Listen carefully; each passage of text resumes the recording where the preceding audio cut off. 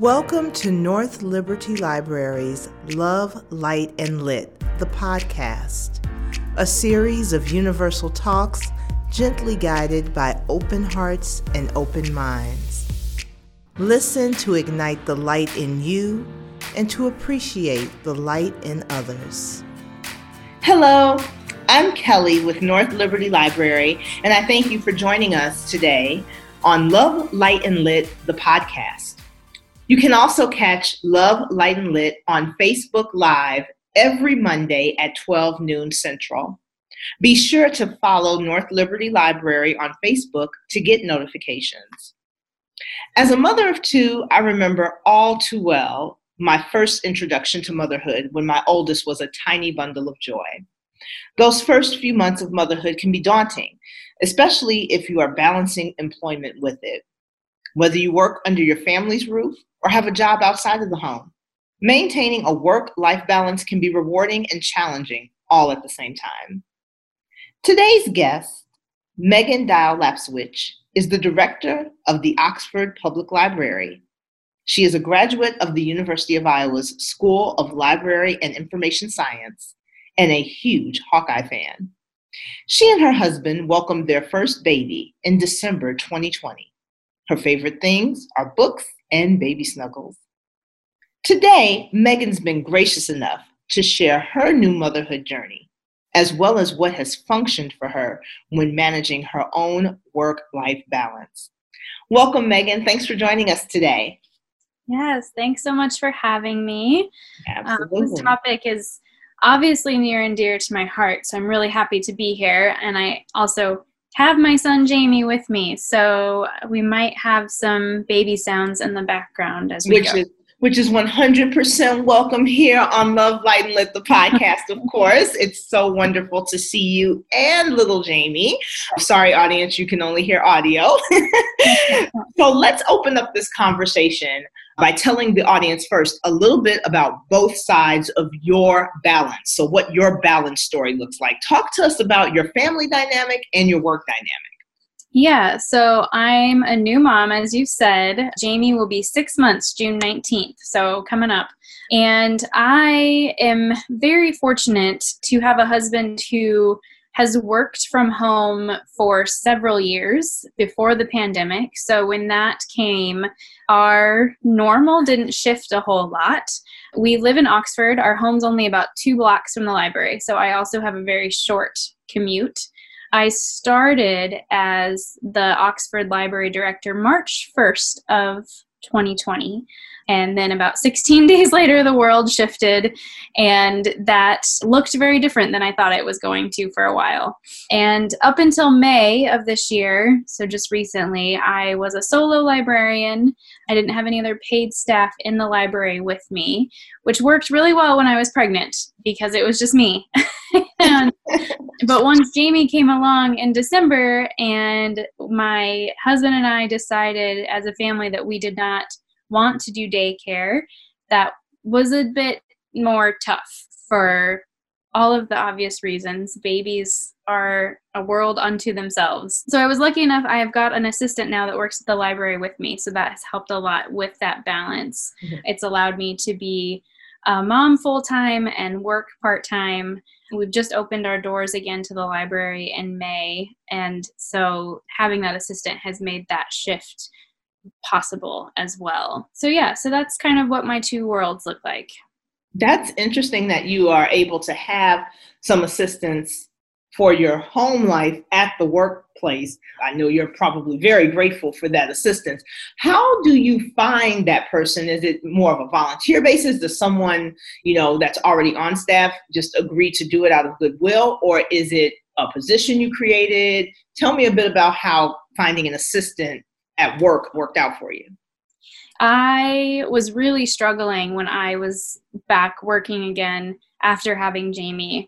I felt like last year, even in the pandemic, the Oxford Library did really, really well with everything that we offered. Being the first director that's lived in town, I felt really connected with the community and have been having great momentum.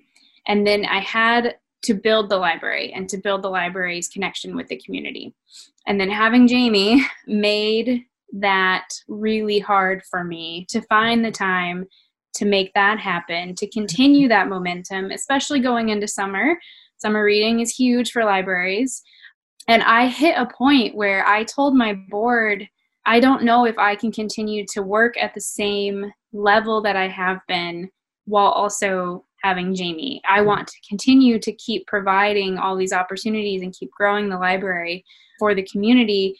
And to do that, I need help. We were lucky enough, actually, for the end of this year, the end of the fiscal year for our budget, to have some money left over, because when I was on maternity leave, I was just on unpaid leave since I'm part-time. So money that was left from when I normally would have been getting paid, we were able to use that in our budget to hire somebody and then just budget for this coming fiscal year to keep them on. So that worked out.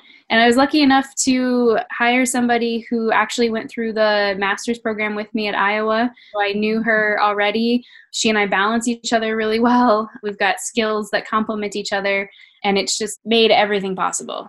Yeah. Opening possible, like me continuing to be able to do some of our outreach work and some of the behind the scenes stuff based on what Jamie's schedule is, while still making sure that people have access to the library. So Megan, it sounds like between a mix of preparation, planning, and just asking for help, I think is probably how this was able to come together. I think that last point, asking for help, it's really hard for people in general, but especially mothers and parents to ask for help. Have you always been able to assess your needs and say, I need help here? Or was this a situation where you kind of had a come to light moment to say, I need to ask for help?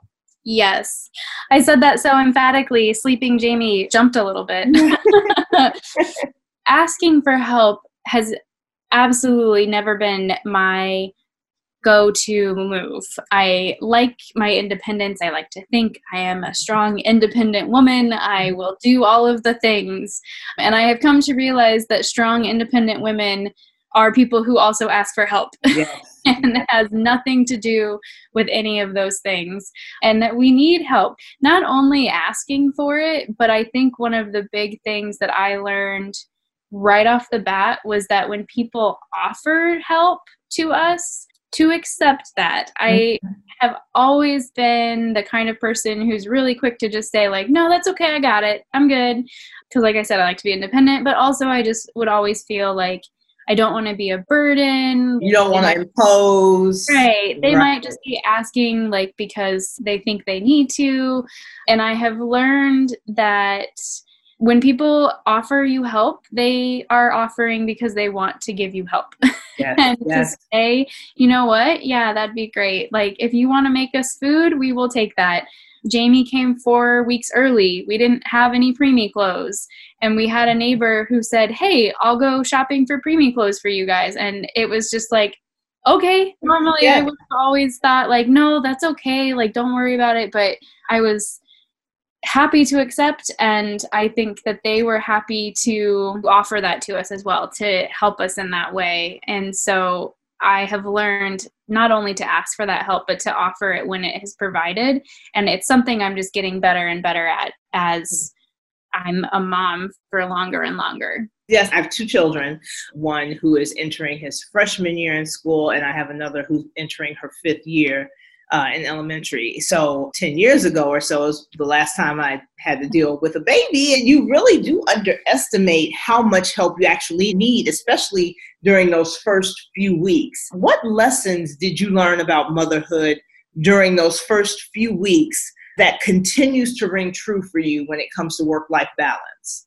Yeah, so beyond just the asking for help and taking help when offered, I think the other big thing is learning how to prioritize and realizing that there are times when what I thought I would prioritize is actually not what needs to be prioritized. Like, for example, there have been times when I have said to myself, okay, tomorrow I'm going to get this, this, and this done at the library, and Jamie will be with me. It'll be fine. I can kind of make it happen. And then we get to that day, and Jamie decides, you know what? Growing is really hard today, and I'm going to need you to hold me all day. And if I'm asleep in your arms and you put me down, I'm going to be awake instantly and start fussing and crying, and you're going to need to pick me back up. And so obviously I just always thought to myself that the work would still be a priority, and cleaning my house, for example, would still be a priority, and I would need to get these things done. And what I have learned is that, yes, those things are priorities, but being a mom is oftentimes going to take the ultimate priority step. And so I have to plan around that. Like, I can't leave things to the last minute. I can't leave projects for the library for work until the day before they need to get done, because it might be a day that I can't get work done. And I know that with preparing, because I want to circle back to the leave, because you mentioned maternity leave during one of the previous questions. I want to explore that a little bit, because I think we have people in the audience who are either expecting or are trying to conceive, and they're already kind of what I call future tripping about, you know, what does leave look like? What do daycare options look like? When you were preparing to return to work after your family leave, what resources did you have in place to make that transition a little easier? I imagine having the assistant really helped make that transition easier. Were there any emotional transitions or mental transitions? I know that I stayed home with both of my kids for 3 months each. I was working outside of the home when I gave birth to both of my children. And there was definitely a level of mental and emotional preparation that I needed to do before reentering the workplace. Let's talk a little bit about what you did in that respect. The biggest thing for me, and I cannot say enough how blessed I am to have a husband, a partner who is full on into this. So we knew that we were not going to do daycare. We kind of decided that beforehand, just because daycare is very expensive. And for me, only to be working part-time and then also doing daycare, the math seemed weird. You know, it didn't make a lot of sense, as well as time spent. And I sort of got hit in a way I didn't think I would, where I realized I want to be there for everything. I want to see all the stuff. And we're in a situation where I'm able to do that. And again, the expense of daycare is mind-boggling. Also, COVID made it kind of hard. We were still in the pandemic and being very, very careful when Jamie was first born, and even when I first was getting ready to go back to work. So our bubble was very small. We had my parents who are retired. They live on the other side of the state, so they're not super close, but they were able to help us out. I think my mom stayed with us for that first month that I was off to help us figure out, how do we keep this baby alive? How do we keep ourselves alive?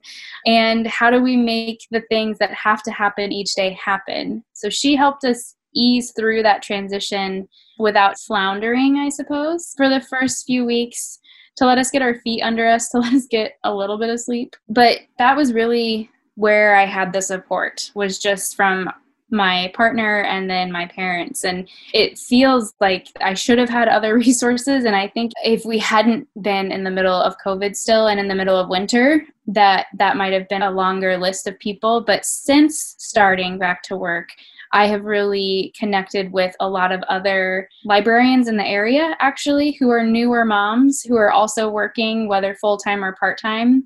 And that's been amazing for me mentally, to be able to talk about the challenges, to be able to talk about the positives. I think more often than not, we just need to vent a little bit. Just have people to say, like, hey, this is hard. Is it hard for you? Okay, good. This is hard. I love that mothers are much more candid and having those more candid discussions, because when I was having babies 10, 15 years ago, it was still kind of this perfect mommy structure that was going on, and it made mothers ambivalent about sharing the struggles that they've been having. So I'm very pleased to hear that in your experience, you've been able to cultivate a community of mothers where you can have those very frank and deep conversations about the struggles of motherhood. Absolutely. And throughout pregnancy even as well. I think that that's something that is different. And I was very sick. And I was the person that did not like being pregnant, hated it. Finding people that I could just say, like, this really sucks. Like, I love what the reward is going to be, but like right now I just need to talk about how hard it is. And it is the same now. And it is very mentally and soulfully cleansing to just be able to say how hard everything is. Now, as parents, we can only prepare so much. I think you and I have something in common there where we wanted to make sure everything was in place. And I think sometimes when you are a working mother, whether you're working inside or outside of the home, you really want to make sure your plans are in place, because not only are you trying to keep your career going, you're trying to keep motherhood going, and you're kind of spinning both directions. But what are some of your strategies for handling unexpected surprises that often happen with babies, especially, that may disrupt the work-life balance? So you're about 6 months in. Yep. What strategies have you learned so far? Yeah, I have just had to tell myself, you really can't control anything anymore. And so, when he needs to eat, there's not much I can do about it. When he has a diaper blowout, I don't decide when those things happen. And so I'm an anxious person, like naturally. And so it's been a big thing for me to be able to learn to just let it go. Like, if he's hungry right now, and feed him. And staying present. I think that's what I'm hearing a lot from your response, is just staying present, understanding that these unexpected surprises and things that happen are still happening in the present tense. So it's important to be in that moment and do what you need to do instead of future tripping about things you may be missing out on. Yes. I mean, today there's a perfect example of learning to let go of things that I don't have to hold on to if they're causing me stress. I was supposed to have a few things this evening, like back to back to back, all kind of related to work. None of them are things that I have to do. Instead of stressing myself out, instead of worrying, is he going to have enough to eat? It would be going over bedtime. So it would be a lot of extra planning around Jamie's schedule. I was just like, you know what? I can let one of these things go. One of them is fine. The world will not end. Everything will be okay. People are flexible. I can be flexible. And for this week, just let this one thing slide, because no one's making me do it. It's something that I want to do. It's something that I like doing, but other things have come up that are things that have to take priority, and I need to make sure that those happen. I also need to make sure that I can take care of Jamie. And so it's just about telling myself, like, no one's making me do this. That's not always true, obviously. And so it's important for me to realize when that is true, when it's things that do not have to happen, and everything will still work out. Everything will still be okay. And if it's just causing added stress, to just like let it go for one time, and it'll be all right. It will. And that will make everything about me as a librarian today in those environments that I'm in, and everything about how I am as a mom later today with him, so much better. That's hard for me to do because I am a type A person. I am a go-getter. I want to do all of the things. And I have learned that now I can't always do all of the things.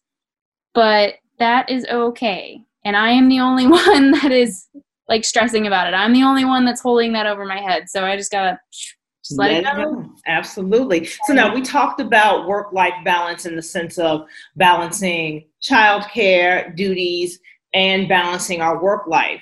Where does the care for self come in? I know self-care is such a big buzzword these days. Does that ever show up in your process where you're focusing on taking care of yourself? How does that show up for you? There's a Facebook group called Pregnant and Postpartum in the Corridor that has been an amazing community and resource that I didn't even know I needed.